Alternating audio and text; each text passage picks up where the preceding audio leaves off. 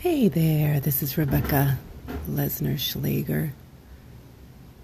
Just sitting around on a Thursday morning having some coffee, trying to relax, trying to realize that my grouchiness this morning is really actually good grouchy in terms of there's nothing really physically scary or emotionally scary at the moment. I'm just disappointed that I spent money on a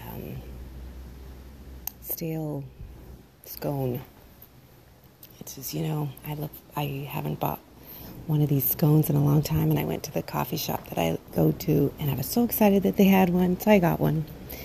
And I came all the way home just to bite into it, and it's stale. And I was just sad. But then I realized, in the scheme of things, that's really not that big of a problem. And that's how I get out of stuff.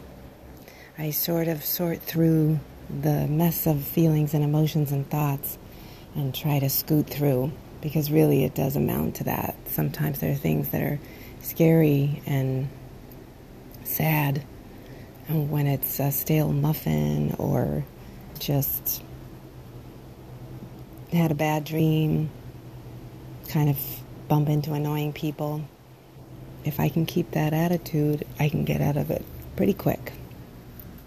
Because I got up this morning and I stretched and I walked, and it was a little bit hard because whenever I get up in the morning, I just think about all the intense emotions that I go through in a day. And once I went out for a walk, and then I went to go get my coffee, and I was listening to some really good music, and I really realized how important music is to soothe the savage beast.